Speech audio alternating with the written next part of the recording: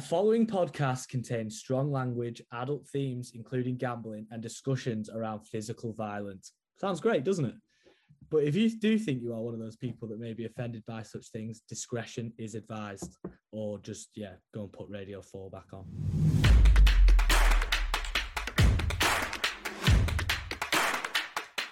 Welcome back. Don't worry, I know it's been a couple of weeks, but Octagon Odds has returned.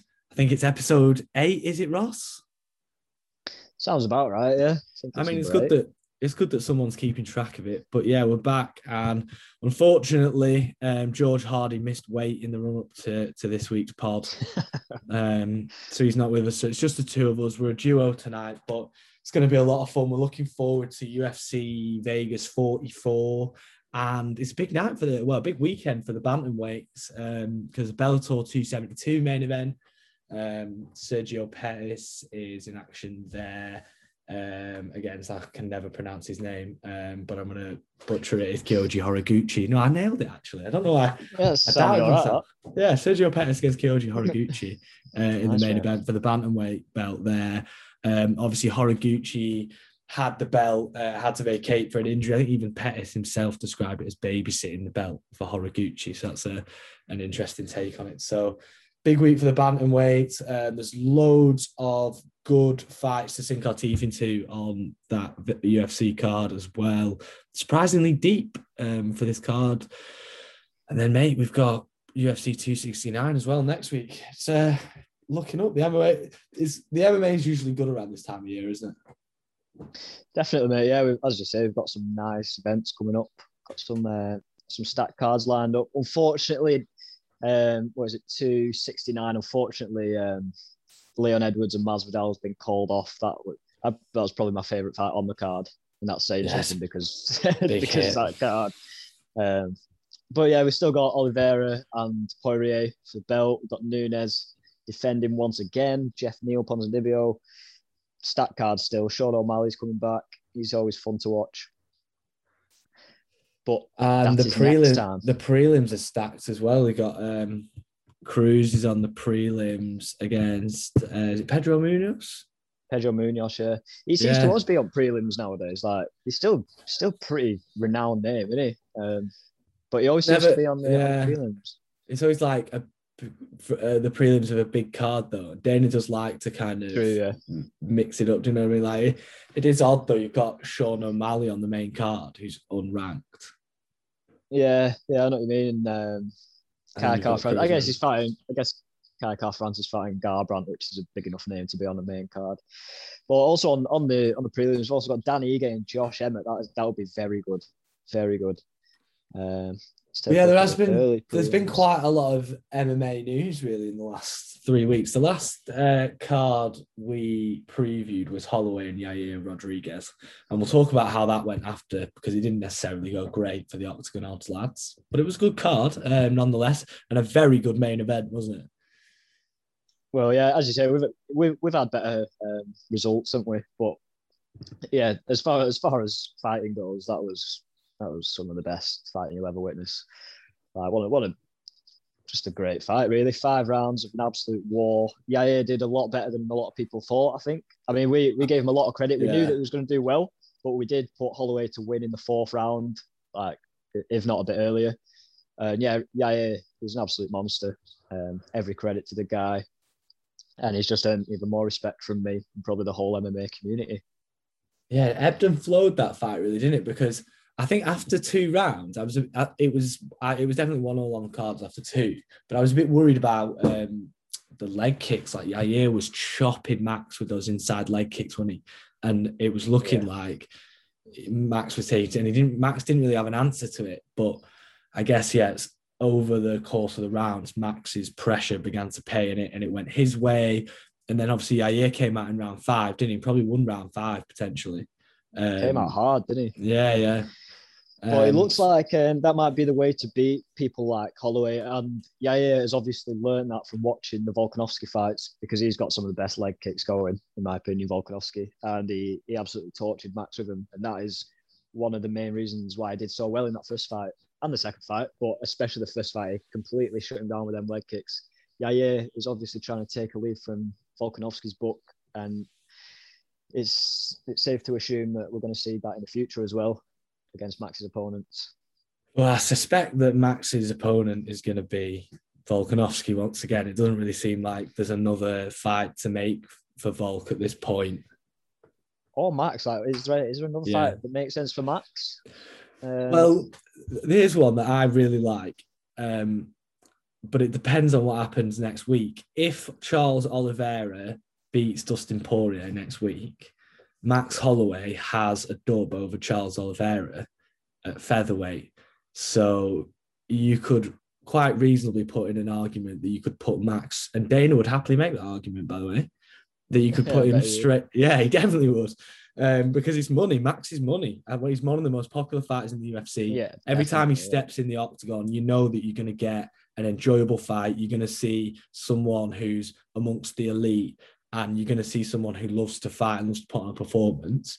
So you could throw him in there with Charles and tell me that isn't a fight that you'd want to watch on pay-per-view. Tell me. Yeah, of course, mate. Any fight that has the name Max Holloway in it is an absolute must. But yeah, that it's a great matchup, and it'd be great to see what would happen, even if he lost, actually. Like, because what do we do with Max at this point? Like, if he beats Volk, then Volk gets a rematch, surely. Sure. I mean, yeah, Holloway, Volk, he has to. He has to. And then yeah, of course, yeah. We can get 5, and then that's it. That's got to be it. So we're in agreement that we could happily watch Max and Volkanovski fight just out their career, just against each other, because they're the best two in the division, aren't they? 100%, mate. 100%. I think underneath them two, there's so many top guys that are so close, like Ortega, Yair, Calvin Kattar are all on like such a similar level. And it sort of shows with how they performed against Max. Like, they all sort of did similar to each other. Do you know what I mean? So I think like them sort of fighters are on they're on their own level, but then there's just Volkanovski and Max, which are just that much higher than them. An interesting fight that's just been booked, obviously, in our interim is Calvin Kattar and Giga Chikadze. Wow, butchered that even worse than I thought I was going to. Giga. If you asked me to just say it in a conversation, I'd be fine. But the second we press record, Giga Chikadze, that's a good fight as well. Like, for both of them at this point in their career. Like, obviously we haven't seen Calvin since the Max fight, so it's going to be good to see him back and kind of what he's tweaked in his game, because obviously when you get beaten like that, obviously just kind of exposes your flaws and your weaknesses, and obviously fighters go away and work on that. So it'd be interesting to see how he looks, because before the Max fight, I remember us having a conversation about Kattar being one of the best boxers in the UFC. Yeah, so do I. I was about to bring that up, mate. And like, it, even still, like, his boxing is so nice, but it's now that we've seen him against the best of the best. But you can't really shit on him just for getting pounded like that against Max. Like, everyone does, you know what I mean? Apart from Volk. I think we saw the best Max Holloway of all the Max Holloways on that night as well. I think that's when we look back on Max Holloway's UFC career, like, we'll always point back to that performance and be like, that's when he hit his peak. Like, that was the best, because I'm not sure he'd ever be able to replicate a performance like that. No, I think Ortega fight was pretty similar, really. Like, ever since that came. That was pre Calvin Kattar, though. Yeah. But as I said, after seeing that Kattar fight, I've always wanted to see Ortega and Kattar. I think that would be an absolute banger. Like, I feel like very evenly matched. Obviously, on the ground in the grappling, Ortega he's got quite an advantage, but on the feet, I think it'd be fucking sick fight on the feet. What other fights have been made while we've been away? We were talking about earlier Islam Makhachev and Beneil Dariush. I don't know if that is 100% confirmed at this point, but it's like heavily rumoured. We said that that was one of our free ones for Dana the other week. Speaking of Dana as well, he's him and his family have tested positive for COVID, so we know he listens to the show. Yeah. So get well soon, Dana. Yeah, get well, Dana. And if you need any help with the matchmaking while you're off and recovering, let us know. More than happy to put in a couple of extra hours, aren't we? Well, just stay tuned, mate, and I'm sure you'll hear some gold, so it's all good, innit? Good matchup, Makhachev, Dariush. How do you see it? it's pretty. Yeah, it's good. I think Makhachev's just going to do it again though. But Dariush, he's got a very good ground game. Like he controlled Tony very well. Beat Tony on the ground quite convincingly. He's pretty strong, as you can see. But yeah, Makhachev, he's just on his own level, and you can't really grapple with him unless you Charles Oliveira. That'd be interesting. I've always wanted to see like the top of the top jiu-jitsu against top of the game wrestling. Back when Tony was in his prime, I always said Tony Khabib was the fight, but obviously not now. Doesn't Dariush have ridiculous wrestling credentials though? Like, he's got that. No, ridiculous. What his credentials are. I'm pretty sure he's got like either ridiculous wrestling or ridiculous Muay Thai credentials. Let me look it up. I'm pretty sure he's like came second in the World Championships or something like that. Did it? He's a world no-gi bronze medalist. What, a wrestler? Jiu-jitsu, Brazilian jiu-jitsu. Yeah, he came third in 3 times in various different gi and no-gi world championships by the looks of it. Yeah, fair. Well, yeah, he's probably got the best chance out of anyone against Makhachev at this point. Probably got the best skill set to deal with a wrestler of that caliber. But like, you need either jiu-jitsu or wrestling. Oh, he was also he was a no-gi world champion at blue, purple, and brown belt. Decent. So yeah, not bad credentials. Muay Thai, black belt in jiu-jitsu. So yeah, obviously, like even 5 years for a black belt as well. 5 years. Yeah. Yeah, I know I go on about Tony a lot and how he's like a shadow of his former self and that, but before Gaethje had his way with Tony, I think he was one of the best. He was in the top 15 pound for pound. Tony was. You can't doubt that. I don't think. No, I don't think anyone does. When he was at that his recent performances just, I think Gaethje just sort of changed him, didn't he? After you take that amount of punishment to the head. But before that, I always wanted to see Tony and Khabib. Don't forget the end of that Gaethje fight wasn't just kind of any KO as well. Remember, Tony kind of like backed away and like, he put his hands up and turned away and like ran towards the cage. Yeah. Do you know what I mean? Yeah, he was so damaged. He must have, like, this is Tony Ferguson talking about, so it must have been pretty messed up at that point. So the thing is, he almost jumped back in too quickly, and then against someone like Oliveira, and then it got worse, and then Dariush. So it's kind of, he's been in there with dogs, don't get me wrong, but it's pretty. Yeah. While we're talking about the lightweights as well, Kevin Lee released from the UFC last night. I think he's only 29 years old as well, Kevin Lee. Surprised me a little bit. The Motown phenom, free agent. Yeah, I wonder where he's going to go, because he's a world-class talent, really. Like, yeah, he's lost a bunch of fights and that, but he's fighting on a 2-fight skid. Really. He's currently suspended for a medical violation for some ADHD medication that he was taking. So whether that and the 2-fight skid came into it, the UFC are also beefing with his management agency at the minute with the whole Ngannou thing, I believe. So there's like some politics there. But yeah, at 29 years old, it was quite surprising that they would let him go, because he can go and be a champion. Like, yeah, definitely. Yeah. As I said, he's just been fighting a bunch of dogs. I'm just looking at his record here, and his recent. I thought he'd been doing a bit better than this, to be fair. So he's just lost to Daniel Rodriguez, lost to Oliveira prior to that, beat Gregor Gillespie, lost to RDA, lost to Iaquinta, beat Barboza, lost to Tony, and then before that, he had a bunch of wins. But yeah, he's still a beast. Like, he's got great wrestling. His striking has got better recently, to be fair. I remember against Gillespie, that head kick. That was one of the best strikes you'll ever see. One of the best knockouts you will ever see that. And never would have expected that from Kevin Lee before that happened.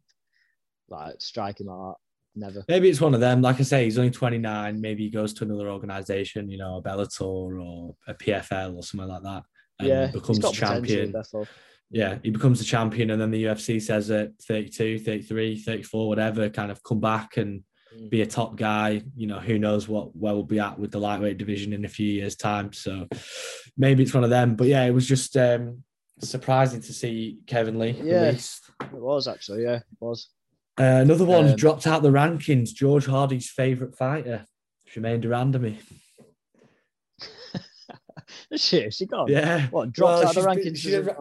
She hasn't fought for a while, has she? Because for inactivity. So she's been dropped out the rankings. But I know Hardy will be gutted because I know how highly he rates her. He considers her the GOAT, I think. And yeah, I'm pretty sure he recognises a win against Germaine de Randamie as, basically like a belt, like a title belt in itself. What else is going on? Oh, Chimaev had that wrestling match against Hermansson. And mate, Hermansson's grappling is no joke at all. And he just absolutely pulled his pants down, mate. Like, well and truly, just ragdolled him. No, not the full thing. Not ragdolled him. No, I just watched the highlights, but he did ragdoll. Completely ragdoll. Yeah, like he definitely won. Like Hermansson had a few moments, but it just didn't look like he knew what he was doing against Chimaev. So obviously it's only a wrestling match, but it shows the level of Chimaev's wrestling. Because if you remember, think back to Vettori and Hermansson. A lot of that was on the ground, and it was pretty even. Hermansson, it was to and from both sides. And if Chimaev's just flooring Hermansson that easily in a wrestling match, like that shows that he can do it against the top guys. A top middleweight. Hermansson, a top middleweight, heavier than Usman, and Usman, Colby, all low, all lighter than that. So watch out, welters and middles. Dana's come out and said, hasn't he, that everyone's turning it down. Like everyone's saying on Twitter that they want it. Everyone in that welterweight division, but everyone's turning it down.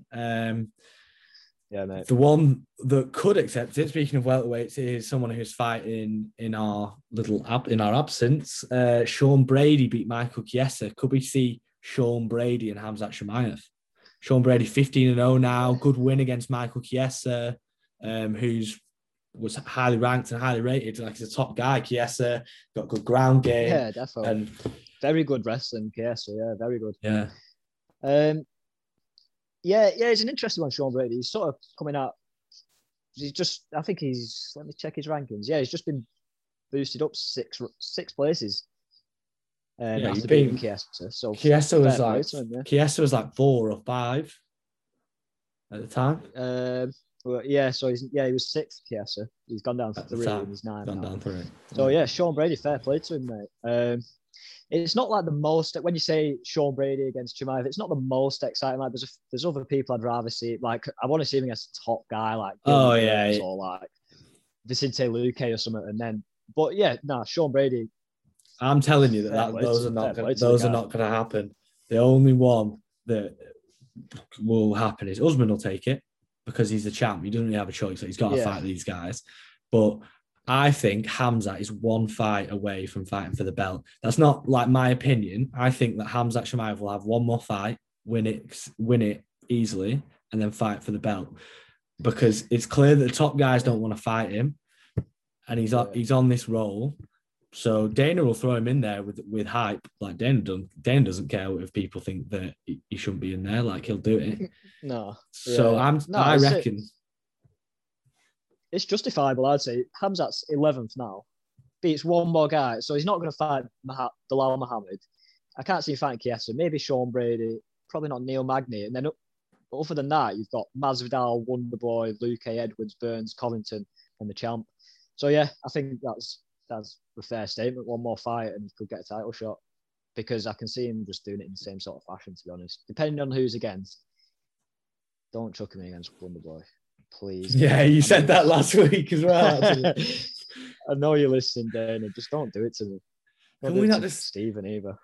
Can we not just let Wonderboy go to karate for a bit and just let Khamzat burst through the division while Wonderboy does some karate and then bring him back? I'd be happy. I just want to see Wonderboy fight me. He's a fucking beast, mate. But we agree, protect Wonderboy at all costs.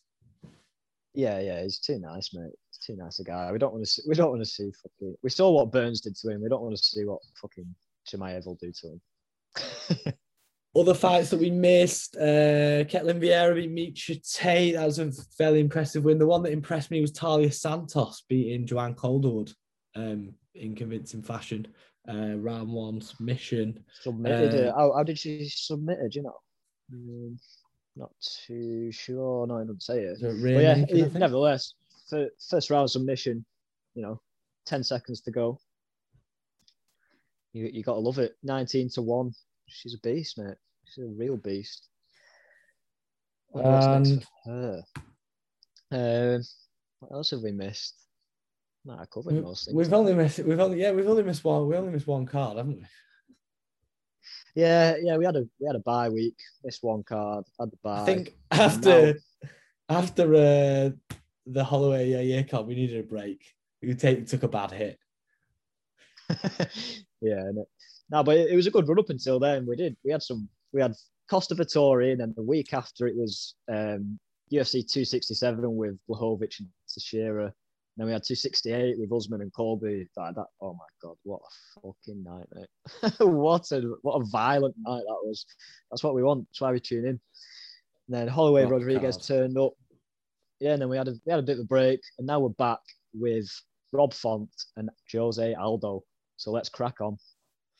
Should we break the news of last week's spreadsheet first? Because yeah, let's do that first. Yeah, let's do it. We'll run through it and we'll take a quick break and we'll come back and preview this week's cards because it's going to be another fun night. In fact, it's a late one though. This one for us UK viewers. Are you going to be? You staying up? You getting up? Are you watching in the morning? What's your? I don't know. I don't tend to do the have a little nap and then wake up for it. But it's not the biggest card ever. Like I don't think I'll stay up for this, to be honest. It's a big commitment. To be fair, I'm going out though, so I might be up anyway. So we'll see. Definitely watch it the day after, if not. What about you? I've got our friend Alex coming up for the weekend, so we could be out. So nice. Again, we could hit it at the right time, but other than that, we'll probably watch it Sunday morning. If not, it'd be difficult to sleep with this 111-1 ACCA that I've got coming up later in the show. But I'll try my best. If when I'm going to sleep that ACCA's still alive, I'll be staying up for sure and seeing it through. There's no sleeping there, mate. The Holloway year card. I'll start with me because. This was my worst week so far, I'm afraid. I don't think they were bad bets, to be honest. Started with, this was a bad bet, to be honest. Cynthia Calvillo by decision. That was a bad bet. Yeah, it is what it is. Song Yudong by decision. And that lost because he got a good knockout, which was good for Song because it was an impressive knockout as well. It was a good. Yeah, good for me as well. Yeah, it was good for you because you had the KO, I think, at 9-2. Yeah, 9-2. Very sad. On the board.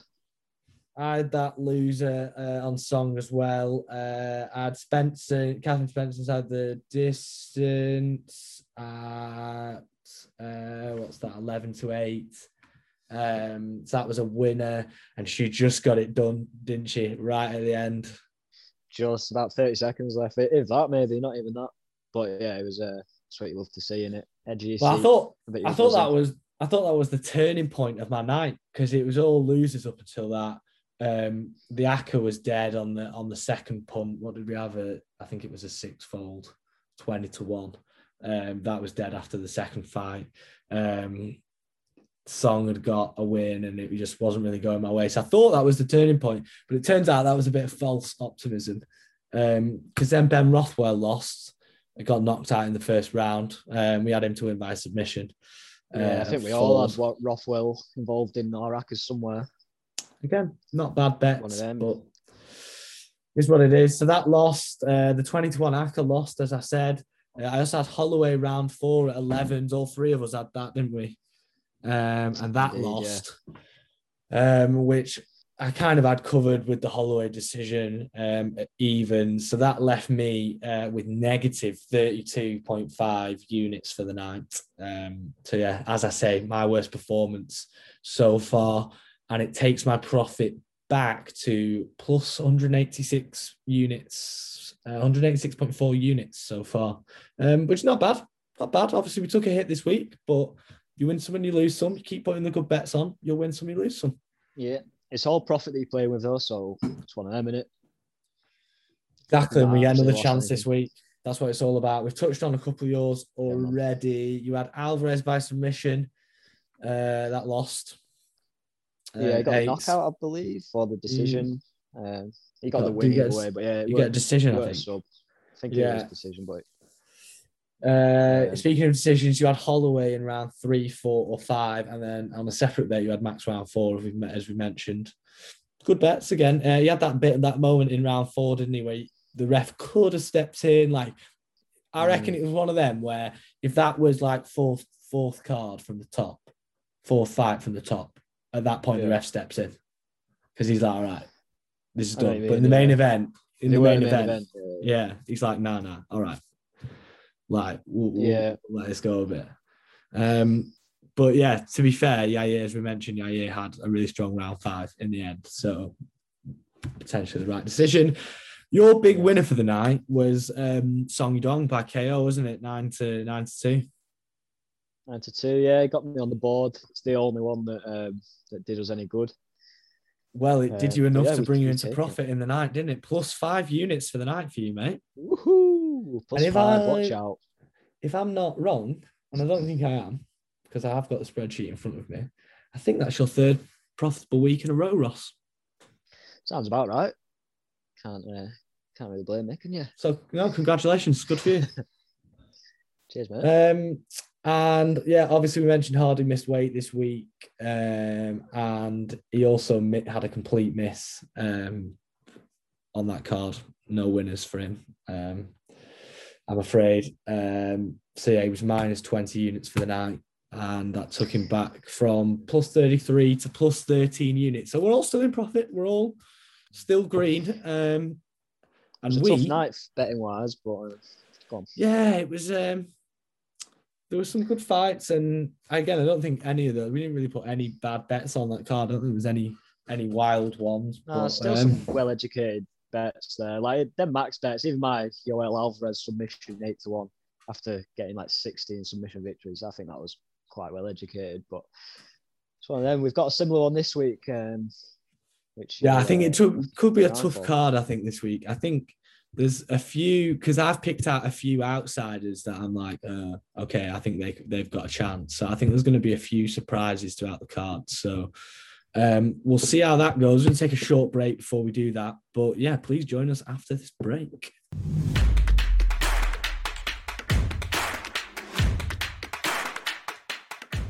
And we are back with the uncrowned champion of UK MMA betting podcasts. It's Octagon Odds. Ross and I are back.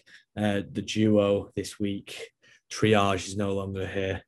George is not with us, but we're previewing UFC Vegas 44. It is Rob Font against Jose Aldo in the main event, which, good matchup, isn't it? It's a great matchup, mate. Great matchup. Just before we head on to this, I'm just in a tweet.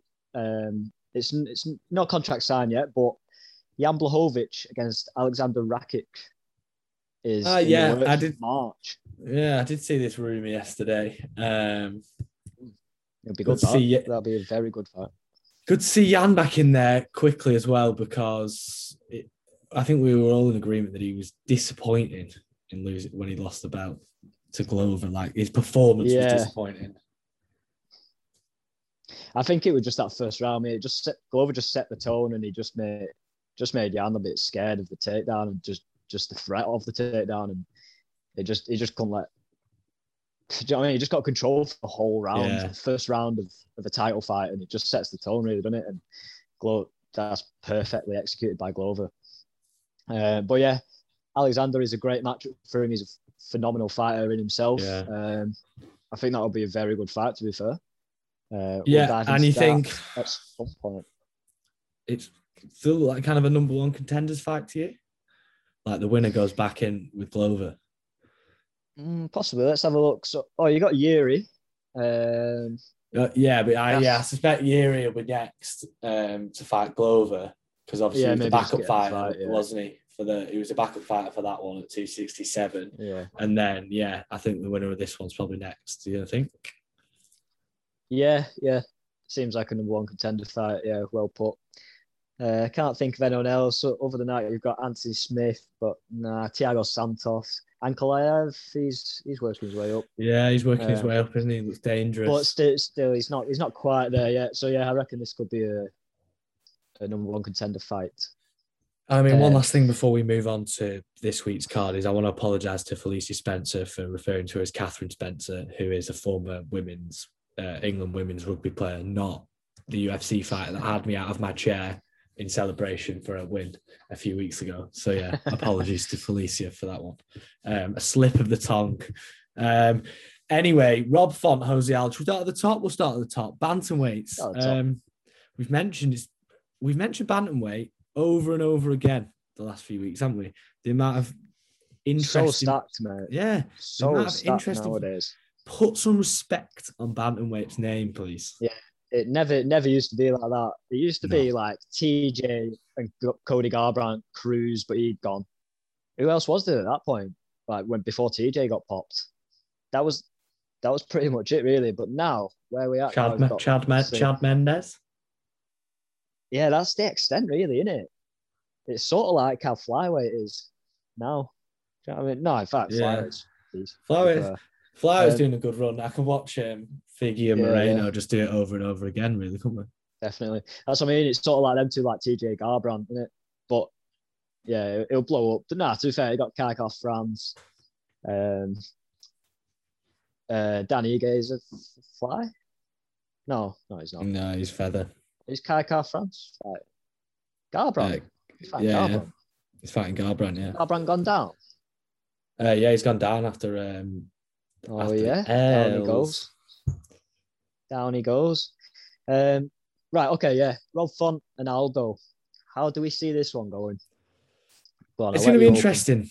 It's going to be interesting, I think, this one, because I think it's going to be a stand and banger. I don't think there's going to be much wrestling. And even like a lot of people mention like Aldo's kicks, but hasn't thrown as many lately. And like the tweaks he's made in his boxing over the last few years, like, you know what you're going to get with Jose Aldo. You're going to get very technical striking, both offensively and defensively. I think some of his blocking is some of the best in the world. And it's an underappreciated art in combat sports is the art of a good block, because a lot of them happen too fast for you to even see in real time. And depending on what camera and what angle you're looking at from if you're watching at home. But like Aldo is one of the best out there. There's a bit of talk out there about this being potentially Aldo's last fight in the UFC. Do you think that's a bit premature? Yeah, he's only 35. Font's 34. Like, there's only one. There's only 1 year between him. That's what I was going to say. Like, you wouldn't say that about Rob Font, would you? Like, it's only because Aldo's been around for so long. Like, that's the only reason why. Like, I think a couple of years ago when I first realised how old Aldo was, it was like a couple of years, he was like 32, and I was like, I thought he was like 38 or something. Just he's been around for so long, and he's been at the top for the whole time. By the time Rob Font made his professional debut in 2011, Aldo was already the featherweight champ and had already defended the belt. Yeah. And he would defend it for a second time like a month after Font's first fight. So, like I said, he's got a lot more experience. They might be similar ages, but in terms of the amount of fights, Aldo's sort of way ahead of him. In fact, Aldo has fought in more title fights than Rob Font has UFC fights. Oh my God. Only six. That's mad. Only six fighters in history have been in more title fights than Jose Aldo. And this is a great chance for him to put himself back into another one. Definitely, mate. Like he fought Piotr Jan not long ago, and he did very well. He did like maybe I'd say Sandhagen has done the best against Jan. But Aldo did class against Jan. And then really he got worn down late on. Yeah, he did. He's just beaten Marlon Vera like quite easily as well. It was good for Vera to look how he looked against Aldo, but Aldo still squished him quite easily, I'd say. But yeah, the big point with Aldo, I always bring it up whenever he's fighting, is his leg kicks. Back in the day, it's not why he was so good, but it was a very big contributing factor as to why, like, to his success. And I think he threw so many, and his legs are just injured now. And that's when he started doing class against Jan, because he was using them leg kicks and they were working. But I reckon it hurts him every time he throws them because he's thrown so many. That must be why he doesn't anymore, because that was he was known for that. Do you know what I mean? For his leg kicks, he still is. Like, I think I saw that he threw 11 total kicks in his last 3 fights. So he's really dropped that volume down massively. Yeah, it must have just taken a toll on his own legs. Like that amount of pressure, even though you're the one, it's still an impact and it's still gonna take its toll. Yeah. Once again, you said about experience and actual octagon time. He's had 37 professional fights, whereas Rob Font's had 17. So that says it all. Your point was great before about him being champ. Rob Font's first fight was same as Aldo's. December 2011, and Aldo was already champ by then, and he'd already defended the belt. And there's only 1 year between, and it's mad. So, it shows Aldo's knowledge and his experience, and just how he just knows how to, like, present himself in the octagon. Do you know what I mean? Big fight experience as well. Like, this is a big spot. Yeah, definitely. And this is probably the biggest spot of Rob Font's career so far, whereas it's not even in the top 10 for Jose Aldo in terms of the biggest spots of his career. No. And that can be a factor. Like, it's different, I guess, because it's at the Apex. There's not going to be a big crowd there, but it's main event. It's pressure fight, chance to put yourself in conversations for a chance to fight for the belt, and it'll be a factor for it. That'll help Aldo. Is just that experience of big fights, won't it? I've actually just realised Rob Font's actually ranked higher than him. He's fourth, and Aldo's fifth. I hadn't looked, to be fair, but I didn't think Rob Font was that high, to be fair. Well, obviously Aldo's only had a few fights since he moved down, really, hasn't he? Whereas Font's been at bantam the whole time. True, he moved down, didn't he? Yeah. Yeah. Good point. So yeah, that's probably why. But obviously then he lost to Jan in the vacant title fight, and then kind of got himself rolling with the wins against Vera and Pedro Munoz.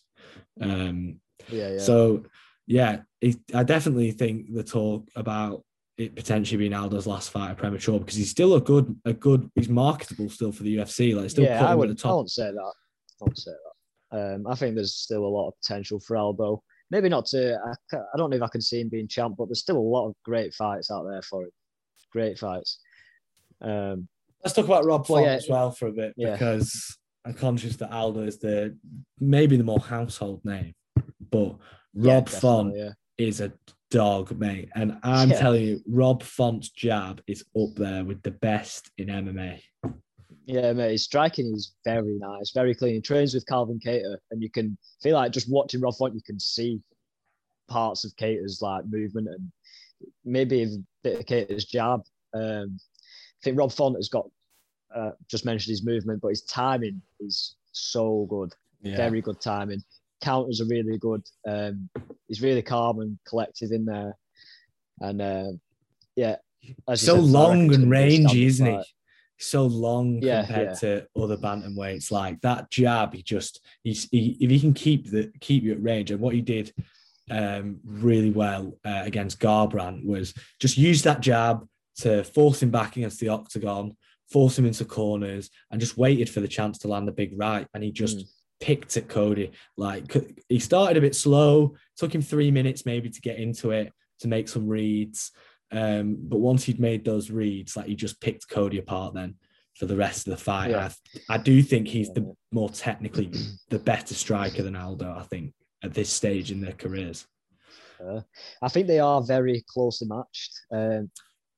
But the thing for Aldo though, on his striking is he's made a lot of changes to his boxing in recent years. I think he's been working at the Brazilian. He's been working at the Brazilian Institute for Boxing, and he's become a lot more flat-footed, like a boxer. And whilst that might help him in the sense that if he can get inside Font's jab and close the distance and work from the inside and land those body shots that Aldo is really good at, it could work for his favour. But I just worry it might make him a bit static against Font's jab. We know how good Font's striking is, and whether Font can just use the fact that Aldo is a bit slower than he was and he doesn't quite move the same as he did, and just back him up and pick him away at range. And if Aldo wants to try and step into that range, then he can try and land a big shot. But I don't see, like, are we going to see many level changes, you think, from Aldo? Because I don't think we will. I don't know. I don't think we will, but Aldo's got it in his locker to do so. We don't really see much of it, but he's got some great jiu-jitsu. He's got some good ground game, but he's a striker at heart, and that's what he loves to do, and that's what he does. But if it's there, like, he knows that he's got it, I wouldn't class Rob Font's ground game as the highest. Like, it's good. You know, he can handle himself, but I would say Aldo's got advantage on the ground, but it's whether we're going to see it, because we don't really see Aldo shooting, do you? No, it's not really, especially in more recent years. To speak to your point about Font's ground game, it's takedown defense. Statistically, he's been taken down 11 times in his last 3 fights, but he has won all of those fights. So a lot of them were kind of scramble situations and things like that. But make of that what you will. Like, if those were scoring takedowns, then it still matters towards the kind of the course of the result of the fight, doesn't it? Yeah, definitely. Yeah. So, and Aldo's he's lost 5. He's lost 5 in his last 10 UFC appearances as well, Jose Aldo. True, but look at there against Moraes that a lot of people believe Aldo won. Even Dana, even gave him the winner's fight after that, didn't he? 2 against Max.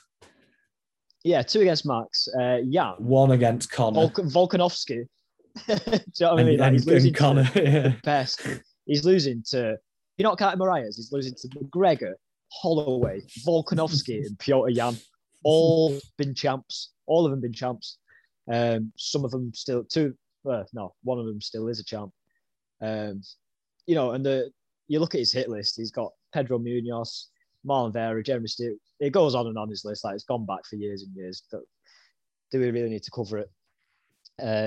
But bringing back to what you said before about he's a bit more flat-footed.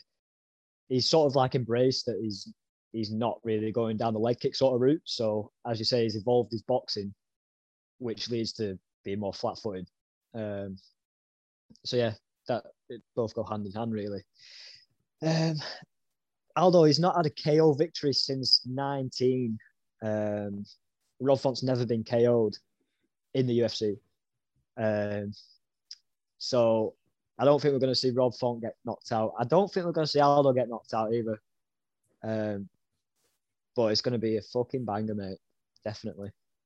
It's going to be a really good stand-up fight. It's going to be really good. Yeah, it should be high-level striking, both offensively and defensively, like you said. The question is really, is it going to go the distance? Because I think Rob Font, I'll be straight, I think Rob Font's going to win this fight. Yeah, fair. I respect Jose. Yeah. Oh, really? I respect what Aldo can do. Don't get me wrong, but I just think at this current version of Jose Aldo, I think suits Rob Font's style quite well.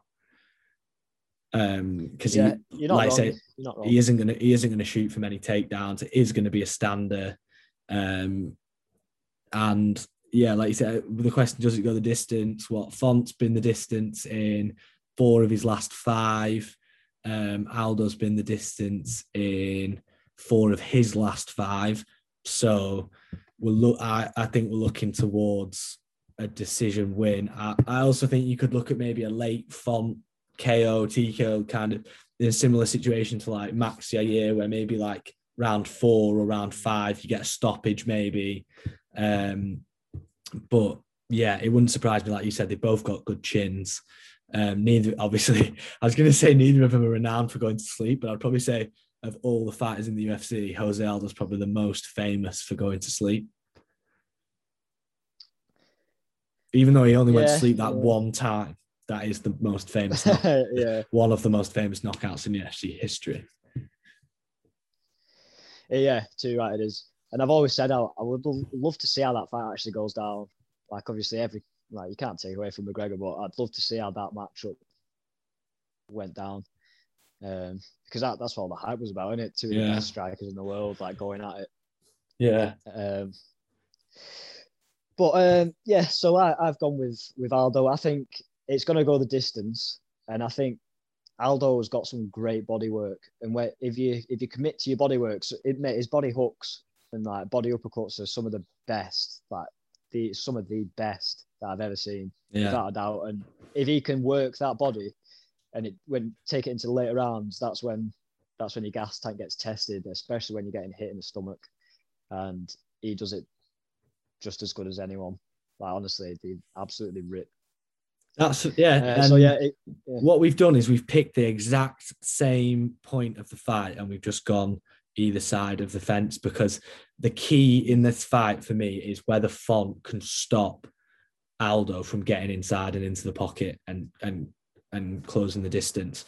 Because if Font can do what he did to Garbrandt and just keep him at range with the jab and pick shots, and he's so rangy that Aldo won't be able to deal with the range, I don't think. But like you say, if Aldo is able to get inside and land those body shots, then it's a completely different fight. But I've gone the other side of the fence, and I've gone Rob Font for decision at 15-8. Not bad. Yeah, well, I've got Aldo decision at 5-2. So yeah, one of us is right. Maybe not. Well, unless it's a KO, the outcome. Yeah, but the actual winner, at least one of us will be right. I can't say it was an easy one for me to pick. No, it's really not. I could see both winning in their own way. But yeah, I've got Aldo on that one. Okay, fair enough. So that's the main event. The people's main event in this one is lightweight bout Brad Riddell and Rafael Fiziev. Now there's a bit of a backstory here. Like these two used to train spar together in Thailand like 5-6 years ago. I think they still get on. Nice. They still get on reasonably well. I think Riddell said that when he found out that they wanted him to fight Fiziev, they sort of knew that they'd have to fight each other at some point, but they were hoping it would kind of be when both of them were a bit further up the rankings. And they asked, can we do it later? And they said, no, this is what we want to do.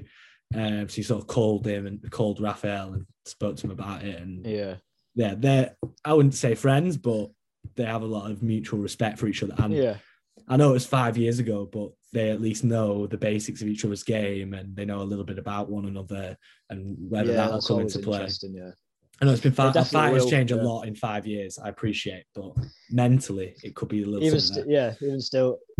especially mentally, because one of them. Well, no, they probably both had the edge in certain aspects of their training. So regardless if it was 5, 10, 15 years ago, that's still happened. And they still know, even if they push it back and don't think about it, they still know that whatever happened, do you know what I mean?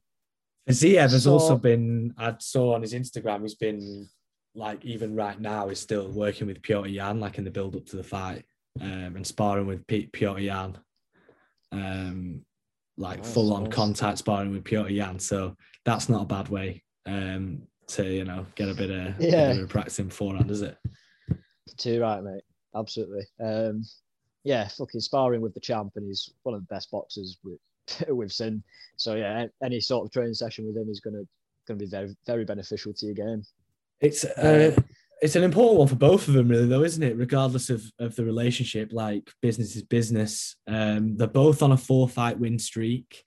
So they're both looking to, land another big victory. Potentially, Riddell's ranked 12, Fiziev ranked 14. It's good to see either of them break into the top 10 of the rankings. And if you break into the top 10 of rankings at lightweight, you're talking about big name fights, big money fights in the top 10, because there isn't a stepping stone in the top 10 at lightweight. It's all big hitters, mate. So these are two definitely to watch, aren't they? For sure, mate. As you said, once you break into that lightweight division, once you get into the top, any fight is a fucking tough fight, regardless of who it is. So a bit of an interesting one. Riddell, I was looking at some of his actual fight stats, and for a lot of them, he's not had majority of control on the ground, and he also hasn't outstruck his opponents in these decision wins that I'm on about. So that implies, so if he's not had more ground control, he's not outstruck him, but he still won. But it sort of tells you that he must be doing big hits, like big damage on his strikes, and the judges are obviously seeing that. And he must have great octagon control, because that's another thing that you consider. And yeah, he manages to get these decision wins.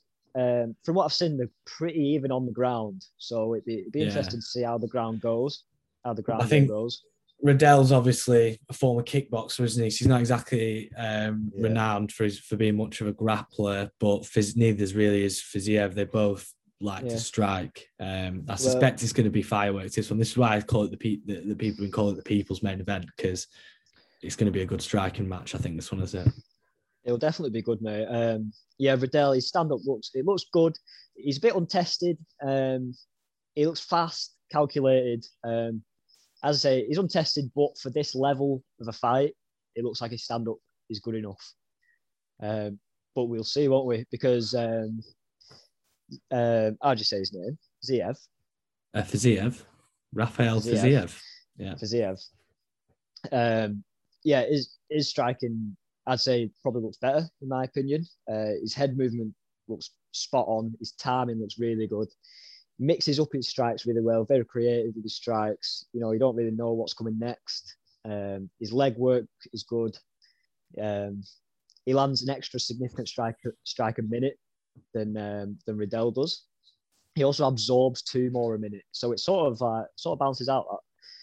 I think it's a very good matchup. It's close. We've not really seen Fiziev's ground game the whole time. I was looking at his stats once again.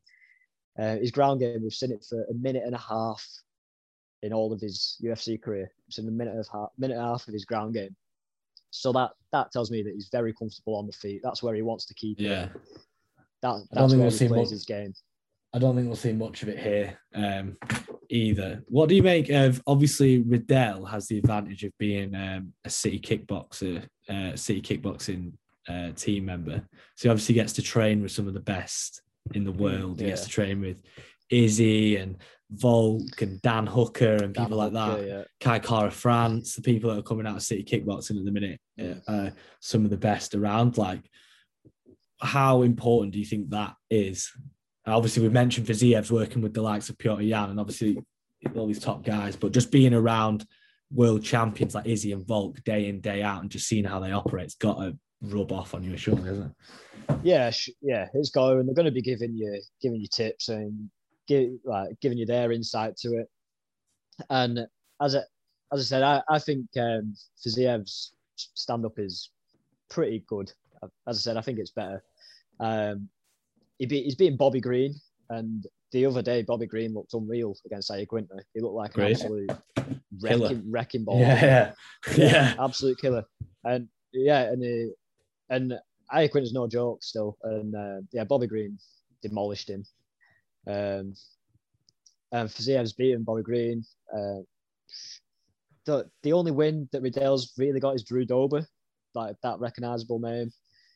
Personally, well, really unless you do the MMA math on this one, because I do love a bit of MMA math. Guilty as charged. Yeah. Go on. Obviously, Fiziev's, I think it's his only career loss, I believe. He's 10. They're both 10-1-0. Both got identical 10-1-0 records, by the way. Yeah, 10-1. Fiziev's only career loss was against Magomed Mustafayev. And Riddell beat him by split decision 3 fights ago. So, and how did Fiziev lose to him? It was KO. It's a stoppage. Yeah. It's always good to look into the maths, but it's the maths at the end of the day. Like, he's a pressure fighter as well, Fiziev, isn't he? And Riddell has got a proper chin on him, and that's what you're saying about him landing big shots, but also like not outstriking his opponents to win. Like, I think that's a factor in it as well, is that he has got such a good chin and he doesn't show damage quite like some other fighters, and he just keeps walking forward. Like Fiziev, I think he absorbs 5.76 shots per minute, which is way higher than Riddell's. And I just wonder whether Riddell might land the bigger shots out of the two, and whether that'll be a factor as the fight goes on. I find it difficult to pick this one, to be honest. I haven't actually got a bet. Well, I've got one bet written down here, but there's I've got about 10 question marks after it because I'm just not sure. Yeah, it's a tough one. Yeah, but yeah, that was a good point about Riddell out. So before I said about how he has less strikes and less ground control than his opponents, but he still wins. Sort of like the Gaethje effect, like the old Gaethje effect, where he can just walk through the damage. So their opponent's racking up more strikes, but he's taking the damage. They gas themselves out a bit, and then he just plummets them. And it works. It works very well. So yeah, it's another tough one to call. The bookies are finding it hard to call as well. It's 4-5 for Ziev, the slight favourite, and then Riddell at evens. So it's very close. Even in the bookies, I think according to Odds Checker, it's 50-50 in terms of bet numbers so far. So I think it's a pretty good fight. In my ACCA, which I'll touch on later on, I've got Brad Riddell in there because I think I believe he's the bigger guy out of the two. And like I say, I think he'll land the bigger shots. Like Fiziev will try and pressure him, but as you said, absorbing kind of nearly 6 shots per minute. He obviously leaves himself susceptible to being struck when he comes in. And as I mentioned, Riddell's got, he's a real tough guy. So I think if I had to pick one, it's not a recommendation by any means, maybe go Riddell by decision. But like I say, I've got him in my ACCA, so I think I'm edging towards taking him on. There's a bit more value at evens than 4-5, so I'll have a go. I suppose it's well calculated bet, or just like evidence. He said he might not put it on, but yeah, it's good logic. I've actually gone the other way, so that's 2-2 that we disagree on. I think Fiziev will take the decision win. I just think, as I said, he's got a wide variety of strikes. He's got a big arsenal. I think it's going to play to his advantage that he's got good leg kicks, as I mentioned. I think if he can utilize them, slow Brad Riddell down, then it's all gonna like build up on him. And they're decision machines. They're decision machines, tough, these two, aren't they? Riddell is. Yes, I think it's definitely a decision. Yeah, but Riddell's been the distance in all 4 of his UFC fights. Fiziev's been the distance in 3 of his last 5. Yeah, as I say, I think it'd definitely be a decision win for one of them. But yeah, I think Fiziev, he's just going to mix it up and he's going to get more strikes away, even though I've just made a big point about how Riddell, it don't really matter that he gets outstruck. But I think this time it will matter. Are you going 2-1 Fiziev by decision then? No, I've just got him on my ACCA. Okay, so you're not putting this one. The bet that I did have written down was fight to go the distance. I've looked at the value and it's 10-23. So 10 units returns 5.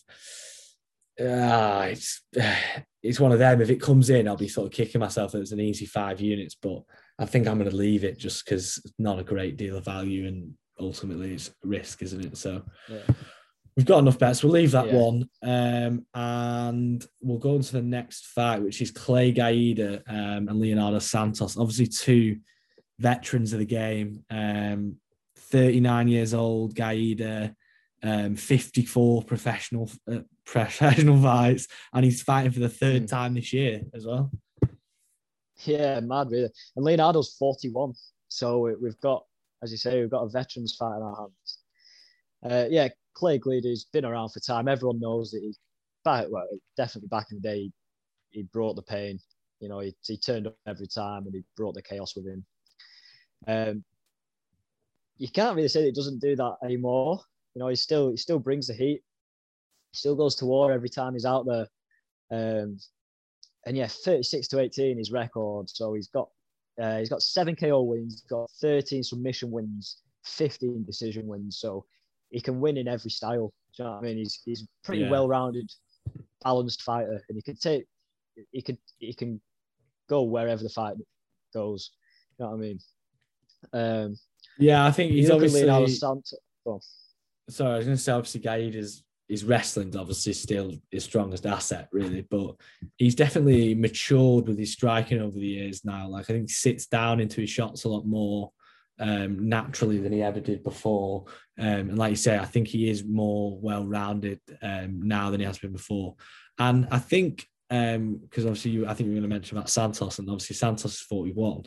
Out of the two of them, I think Santos has probably slowed down a bit more than Gaida, and I think especially towards the latter stages of his fights, kind of gone towards being one of those fighters that brings it hard for a round and maybe just blows too much out of the gas tank early on. So I don't know whether they think that'll be a factor as well. Yeah, it's a very valid point, to be fair, mate. Just having a read of some of my notes here. Yeah, so one thing that stood out to me was that Santos is a 4th degree Brazilian Jiu-Jitsu black belt. Now, like black belt on its own is punishing, but 4th degree, mate, Jesus. And when you've been submitted 10 times in your career, fighting a 4th degree black belt doesn't really sound like a great slice of pie. Do you know what I mean? Yeah. Gaida's only been knocked out twice in 18 losses. So that shows what chin he has. Like we all know what chin Clay has and his heart just to keep going. And as I said, he always goes to war. He always brings the pain. He's not doing as well as he used to when he was younger, but that's a given, really, isn't it? Like no, that's just that obvious. No one can beat Father Time, Ross. No one. But still, he's got his last win was what? Michael Johnson. Yeah, which is fair play. Like beating Michael Johnson at the age of, what was it, like last year or something? It was earlier this year, I believe. 38 again. Yeah, so 38, 39 it would have been. Johnson's a weird one on his day. He comes out and beats fucking Gaethje. Yeah, and then he's got some bad losses on his record as well, hasn't he? It's weird, isn't it? Yeah. Who else has he beat that's beast as well? I don't know. He's beaten some monsters though. You asked me to have Michael Johnson's records in front of me, which I don't, but I can get it. You should do. I haven't quite emblazoned it into my memory yet, but 2017-0. Which I think kind of tells you all you need to know, doesn't it? My Wi-Fi is really struggling though at this point. It's not loading very quickly. So let's move on a bit quicker than my Wi-Fi notices. Oh, he's got Thiago lost Thiago Moises. His last 4 losses were to Clay Gaida, Thiago Moises, Stevie Ray, and Josh Emmett, which is pretty bad form, really, isn't it? Yeah, but then he goes out and always beats Gaethje. His last win was against Artem Lobov. And obviously he's beat Dustin Poirier, beat Edson Barboza. That's it, yeah. Beat Gleason Tibau, beat Tony Ferguson. But then he's just like. But then lost to Thiago Moises. Like, make it make sense. Mate, I either be dog shit or be one of the best. Yeah, like just, do you know what I mean? Pick one. Stay in your lane. Yeah. Like, fucking. But enough of Michael Johnson. Back to someone who's really some of the stats for this one. So looking at Clay's takedown defense, 68% takedown defense, which is pretty nice, really, in that amount of fights. Not sure about that, to be honest. What? About that being, it's not up there with the best. Like Santos's takedown defense is 89.5%, which is still amongst the best in the division. and he's only been taken down 4 times in his UFC career. Like, yeah, but that's because would you go up to a 4th-degree black belt and try and take him down? Yeah, because no, it's all a mind game, mate. If you take down, imagine that's been the last thing he expects, wouldn't it? Yeah, no, but that's why like he's got such high. No, to be fair. Anyway, yeah. So Santos's takedown percentage is only 29%. So putting that against a 68% takedown defense, you wouldn't really think it bodes very well. But if you look at some of Santos's like level changes in his clinch game, and he's very fast, and he can take you back really quick, and his level changes come out of nowhere. And Clay is the type of guy, as we all know, as I've said like probably too many times in this conversation, he brings the pain, he goes to war, and he advances, and he lets out a lot of strikes at once, and he moves forward as he's striking. And against someone that can level change that quick and take you back that fast, when Clay's in berserk mode, it might not be very good for him. That. But as you said, he's sort of calmed down a bit. He's more calculated now. But he is known to advance with that like berserker mode, crazy. Like, do you know what I mean? Like, just watching. Yeah, I think if Gaida can get out of round 1, it significantly improves his chance of winning the fight, I think. Yeah, definitely. Survive that early onslaught from Santos, wear him down a bit, make him use the gas tank a little bit.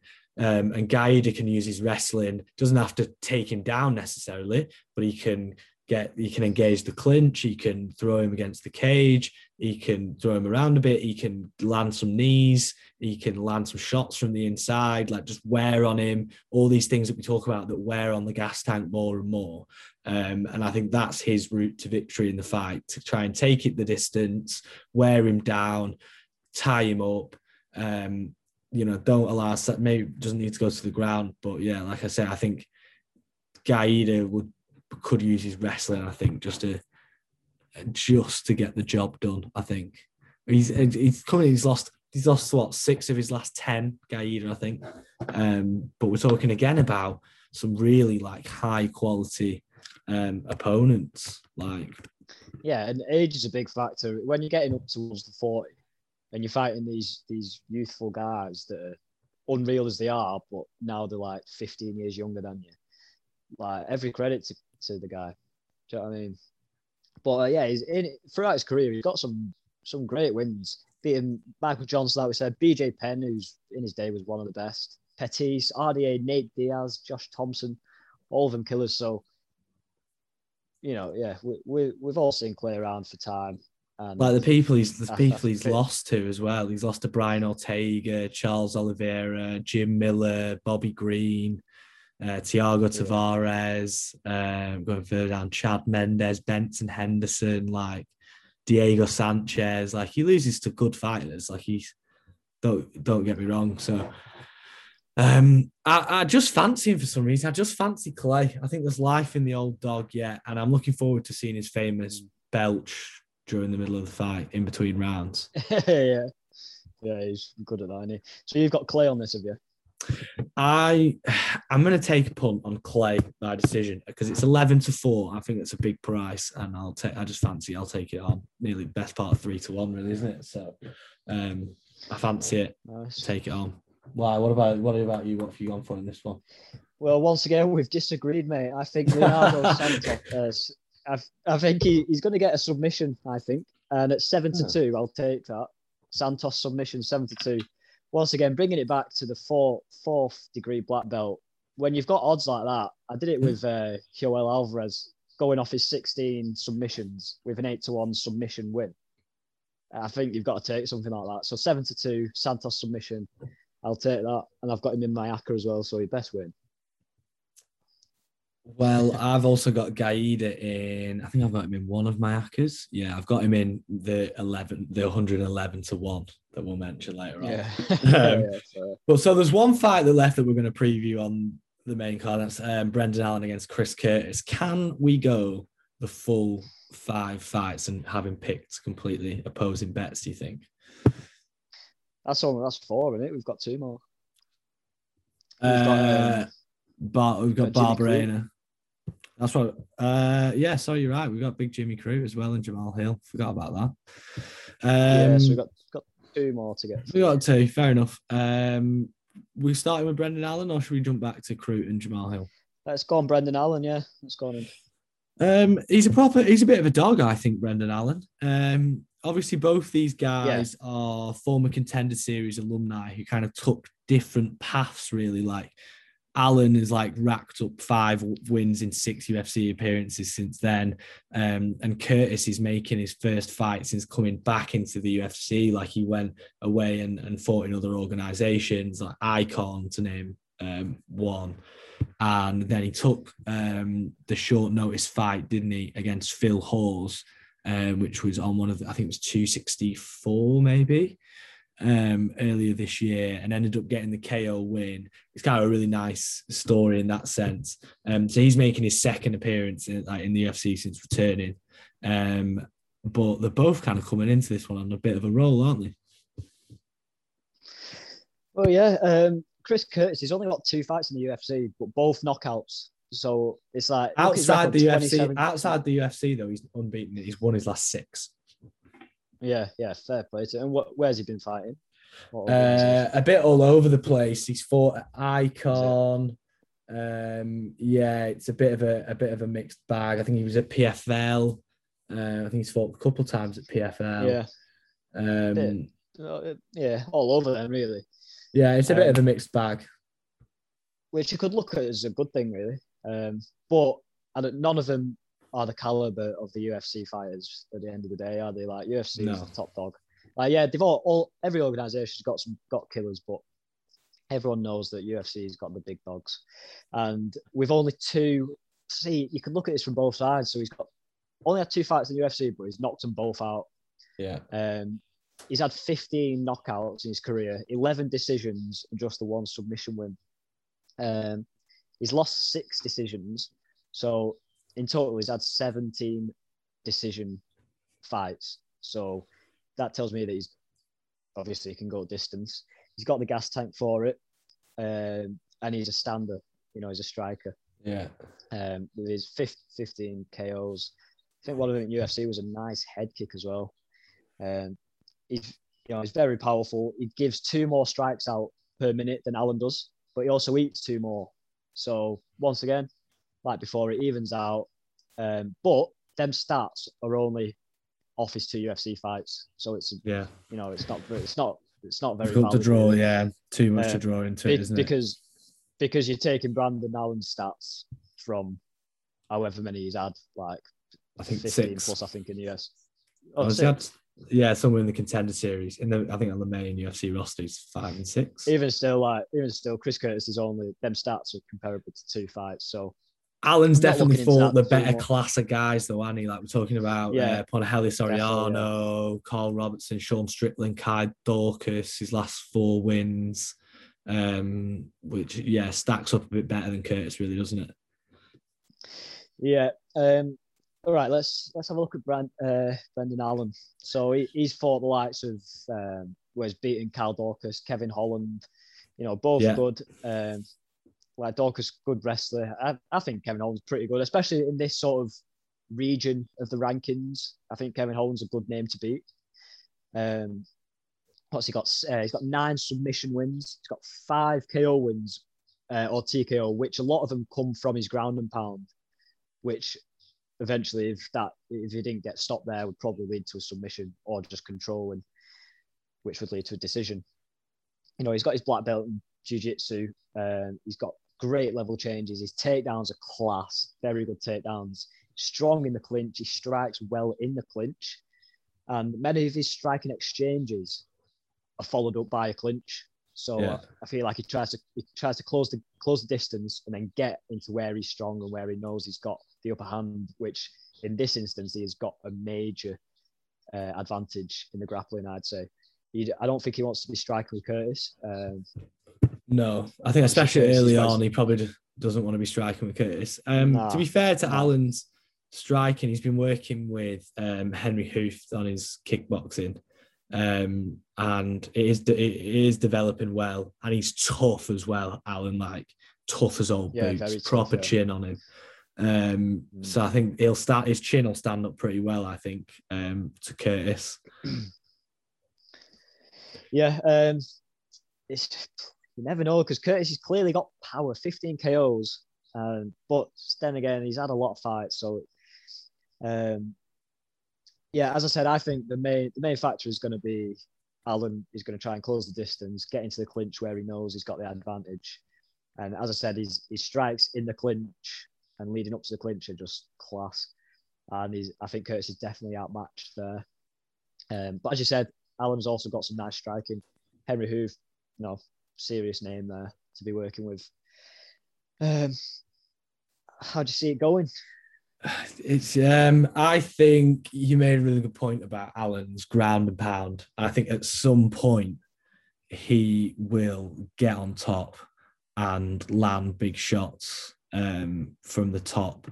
We mentioned about obviously Curtis's power. I think a lot of his fights have been at 170 rather than at 185.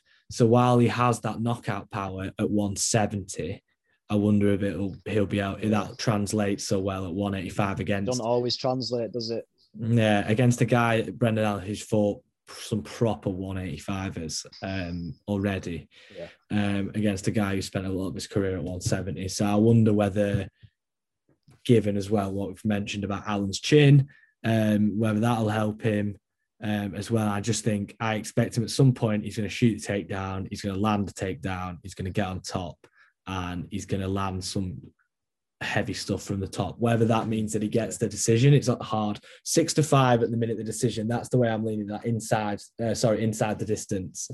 6-4 for the decision. So the bookies are leaning more towards inside the distance than outside the distance. Which I think I am as well. So I'm going to take it. Brendan Allen inside the distance, 6-5. I'm going to take on this one. Nice. Yeah. So I think Allen's going to take the dub. I couldn't decide between a decision or a submission, but after this conversation, I think that Allen's going to get hold of him, and Curtis isn't going to be able to hang on the ground, I don't think. So it could be one of those ground and pound stoppages. It could be a submission. But take on inside the distance for me, mate. Then at 6-5, you don't have to specify how it gets stopped, just that it gets stopped. Yeah. Or you can have 7-4 for submission, 6-4 for decision, or 6-1 for KO TKO. That's, I think, the interesting line here, because the rest are right. Not a lot of value. And if you're brave to go on the TKO at 6-1, the rewards are obviously plentiful. And as I said, he gets that done. Like, he gets him to the ground, and then his ground and pound's pretty mean. And he's got, 5 KOs from ground and pound. Yeah. Oh, no, maybe not 5 KOs. No, I've written 5 KOs, and quite a lot of them were from the ground and pound. So that 6-1, put me on. Right. Well, I think I'm going to go with you, actually. Now I've convinced myself. We're going to go Allen, TKO, KO. That's the octagon odds bet of the week. It's the first one we've agreed on all night. So we're going for it. 6-1, Allen, TKO. So, yeah, we'll be looking out for that one. I have already got that on. Sorry, no, I'll take that off for me. I've got, right, here's this. Aldo decision and Brendan Allen, KO, TKO, or DQ at 23.5-1. Oh, okay. Nice bet.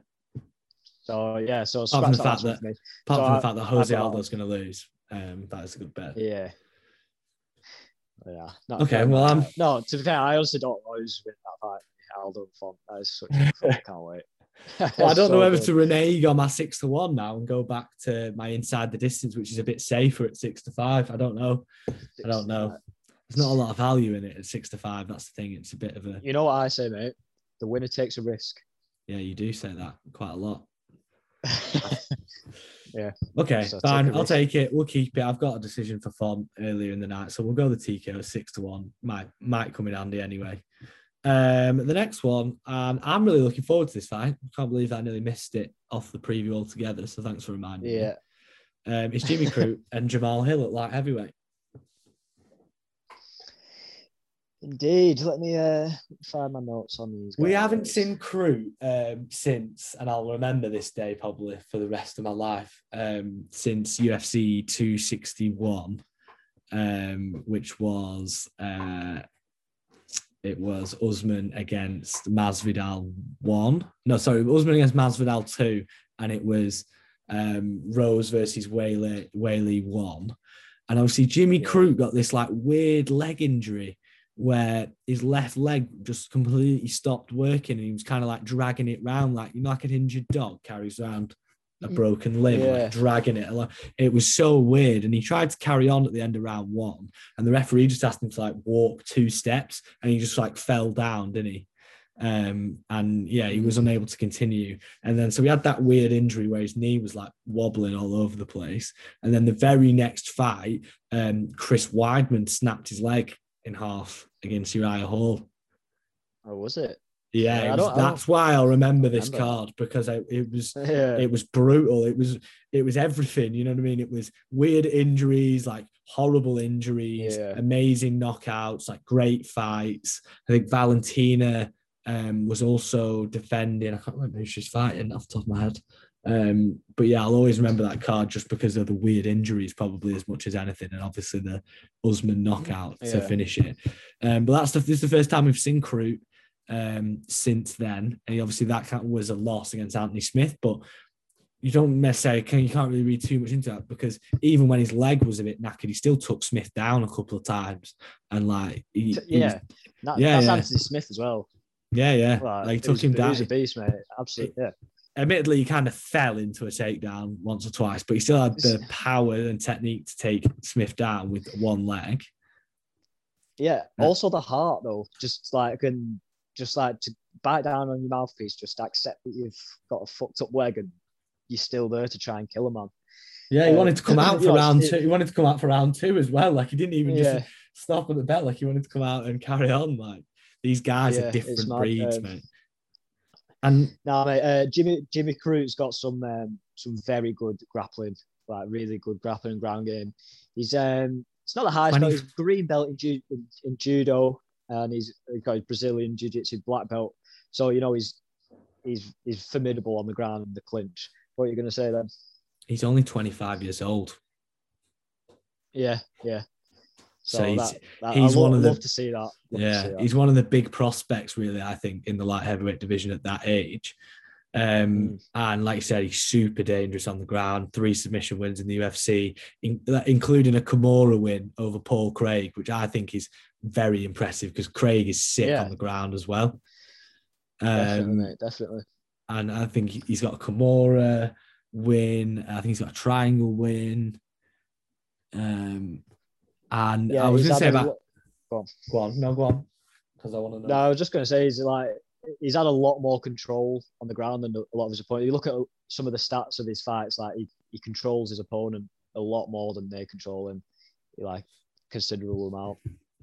Well, there's a couple of points also on Jamal Hill, and the fact that obviously we mentioned that Crute had this weird injury, and we mentioned that he beat Paul Craig. Back to the MMA math again. Obviously, Jamal Hill's last fight was a loss to Paul Craig, in which he got submitted. Well, he didn't get submitted. If you remember, he was in an armbar and his elbow dislocated, so he couldn't tap. And Craig was hammering him from the bottom, and like he couldn't defend himself because his left arm was just hanging limp. Oh my god! So he couldn't even tap or anything. So even though it's technically kind of a submission, it went down as a KO TKO win. Which, imagine if we were on that. Imagine if we'd bet on the submission and it went down as a KO TKO. But weird, because they're both technically now coming back from injuries as well. Like it's a first fight of both of them after injuries. Yeah. Nice. So it's going to be interesting to see how they come back in it. Definitely, yeah. I think something I picked up with Jimmy Crute, his opponents are very aware of his grappling credentials, and like rightly so, he should be pretty feared in the clinch and on the ground and shit like that. So because people are aware of that, it allows him to get close and give these big shots out. And he's got 5 KO wins, which for someone with not many striking credentials, it's pretty good that. And it's sort of like the Glover Blachowicz thing where he's like nervous of the takedown and knows that it's always there, it's always a threat. And Jimmy Crute has got that about him. People just don't have a choice but to worry about the threat of a takedown. For Jamal Hill, though, I think his distance management, his range management is really good. Really good. Keeps his range behind his jab, and his straight is class as well. He's got a mean 1-2. He's a great counter striker, and his sprawl is really good. So when it does come to Jimmy Crute trying to engage in the clinch, he's strong and he's got a really good sprawl. So even if you get hold of him, someone that's that strong can sometimes just break out. You know what I mean? But it's easier said than done against a black and a green belt. Because Crute is the more well-rounded mixed martial artist, really, isn't he? Like you said, I think agreed. Hill maybe has the advantage in striking, like you say, really good from range, good combinations, throws good combos. Very comfortable there. But Crute averages 5 takedowns and 2 submissions per fight in the UFC. And like I said, your last fight is a loss, a kind of a submission-based loss to Paul Craig, and Jimmy Crute's got a submission win over Paul Craig. So, another stat to look at: Crute is averaging 80% on his takedown attempts, and Jamal Hill is averaging 57% on his takedown defense. So obviously that doesn't bode well for Hill. You look at strikes, though. Have you seen Jamal Hill's striking output? 7.5 strikes a minute. That's high. That's very high. But then again, Crute only absorbs 2.7. So because he's just got hold of you, though, and he's got his arms around you. That's the problem. And then you look at Crute's strikes; he's landing 4.26 per minute, and Hill is absorbing 3.6. So that's a bit closer. Yeah. But man, Jamal Hill's output, 7.5 fucking strikes landed a minute.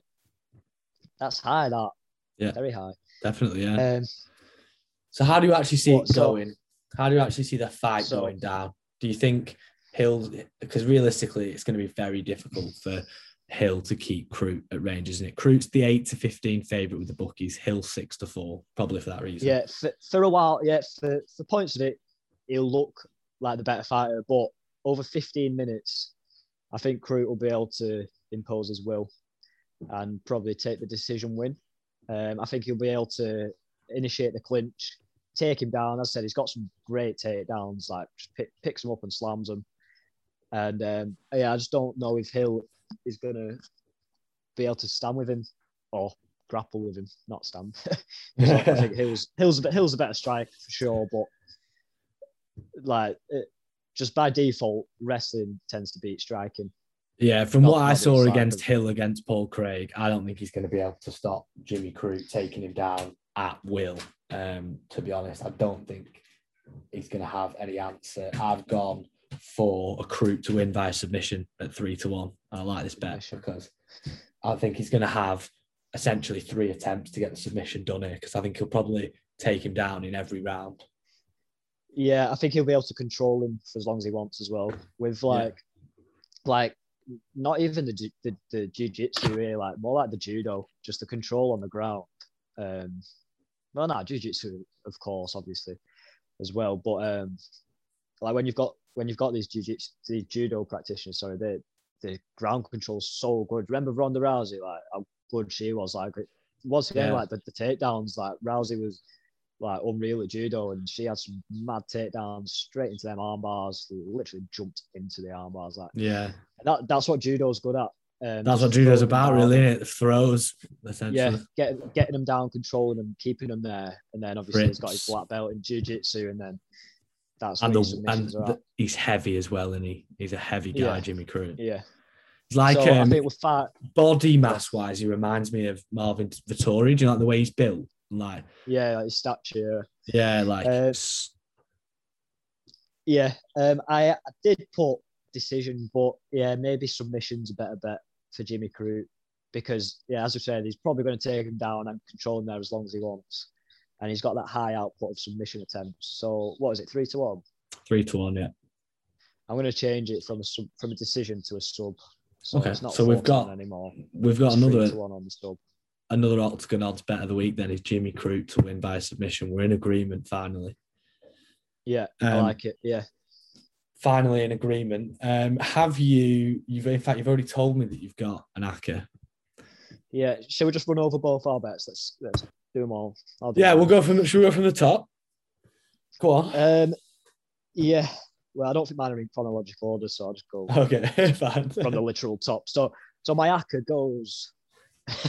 Now I know I backed Aldo, but Rob Font's on my ACCA. Because I've got Aldo in some singular bets, and because I just don't really know, I like the sound of having both. So I've got Rob Font on my ACCA. Rafael Fiziev, I've forgotten how to say his name. Fiziev. Fiziev, yeah.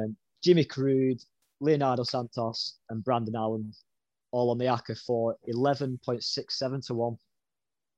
It's not bad for a 1, 2, 3, 4, 5-fold. No, not bad. So that's my ACCA. Bet 2 is Leonardo Santos submission, 7-2. Bet 3 is Aldo decision at 5-2. Bet 4 is Jimmy Crute submission, 3-1, as we just discussed. Bet 5 is Chris Curtis KO, 9-2. Even though I don't think he'll win. I don't think. What did I put for that one? I don't think I said he'll win. No, but it's just because he's got a lot of KOs. 2 of them are in the UFC. One's a head kick. So if you can land a head kick on anyone, you can put anyone's lights out. So even though I don't think he'll win, there's always the chance that he could get a knockout at 9-2. It's on there. And then finally, as I said before, I've got Aldo decision and Brandon Allen KO, TKO, or DQ at 23.5 to 1. Okay, so you've got quite a broad spread there this week, haven't you? Yeah. Got 6 bets on. I've spread them pretty far. I think, feeling good about some. Feeling confident that you'll still have your profit next week. Yeah, I am. Okay, well, honestly, I'll be honest with you, it stinks in my flat. This ACCA has been reeking out the place ever since I got home earlier. I think I'm going to put it on just because my point, I've not heard the ACCA before you listeners hear this, but if I was a listener, which I am as well, but if I was listening to this just as an audience, not as a participant, I would probably put this on just because of the odds, and why not? And my strike rate's not been bad so far, to be fair. That's what I mean, yeah. If you'd have been following all my tips, you'd have yourself, if you'd bet £10 each time, you'd have yourself £185 worth of profit right now. So I'll talk to you about this is not the one. This is my first ACCA. This is the more reasonable 5-fold that I've gone for. I've gone for Rob Font, Jimmy Crute. I've gone for Brendan Allen. We talked about Bobby Barberena as well further down the card. I've gone for Alex Morono to beat Mickey Gall. That's on the undercard as well. And then I've gone that's it. It's Font, Crute, Allen, Barberena, Morono all to win is 7.5 to 1. The stinking 8-fold. It's only an 8-fold, by the way. It's not a 13, which we've played with in the past or anything silly like that. It's to hear it. Rob Font, Jimmy Crute, Brendan Allen, Bobby Barberena, Alex Morono. So the 5-fold's still in there. And then we've gone with Clay Gaida, Brad Riddell, and Jeremiah Wells. Jeremiah Wells fighting Jake Matthews, and he's the underdog in that one. But we're taking him on. We're taking on Alex Morono against Mickey Gall. And we mentioned about Clay earlier on. I've taken Clay on a single play. I don't know why, but here we are. That 8-fold, mate, is 111 to 1. Hence why I'm taking it on, lads and gals. Well, I've got 5 out of the 8 in my more reasonable accumulator. So that's 7.5 to 1. So there's only kind of 3 additional selections on that, and we've gone from 7.5 to 111 to 1. So obviously it's an outside chance that we'll be celebrating this 110 to 1 next week. But I think it's a pretty decent acca. And it's not too far out, really. No, it's not that far fetched, is it? I was shocked when I priced it up and saw that it was triple figures to 1. I was looking at it. I was expecting 50, 60, not twice that essentially. Other bets, I've got Rob Font by decision at 15-8. I've got Clay Guida by decision at 11-4, which I can't say I'm massively confident on, but I've gone for it. Jimmy Crute by submission at 3-1, and Brendan Allen to win by TKO KO at 6-1. So that's me. 6 bets as well for the evening, mate. Nice. Well, yeah, another reason I'm putting your big one on is because if that comes in, then I'm done on the rankings, so I've got to keep up somehow. You've got a match. So you're tipping it as well. You want me to include this on the spreadsheet? Is that what you're telling me? Man, yeah. It's on the spreadsheet. Mike, do you want this 111-1 down for you? Because if it doesn't come in, you'll lose 10 units. But if it does come in... Yeah, it's on there, yeah. You want it on? Okay, I'm just clarifying for the spreadsheet's sake, because really, if it does come in, the real loser will be George Hardy, because he'll never catch us up again. Yeah, never. That's what I think all we've got time for, mate. It's been enjoyable, just me and you, but hopefully we'll have George back as well next week. I've missed him a tiny bit. I only mentioned him a couple of times. Yeah, I suppose so. Yeah. What else have we got to do? We've got to ask people to follow us on social media. We'll be tweeting before the fights. We'll put all our bets out. We'll let you know how our bets got on. So yeah, follow us on Twitter, Facebook, Instagram at Octagon Odds. If you're listening on Apple or Spotify or SoundCloud or wherever you get your podcasts, please, if you enjoyed the show, leave us a review. Let us know what your bets are for this weekend. Ask any questions you might have about the show or our bets, or give us some abuse because they all lost. Interact with us. Yeah, we look forward to reading some of those. And yeah, the last thing is just remind everyone to please gamble responsibly.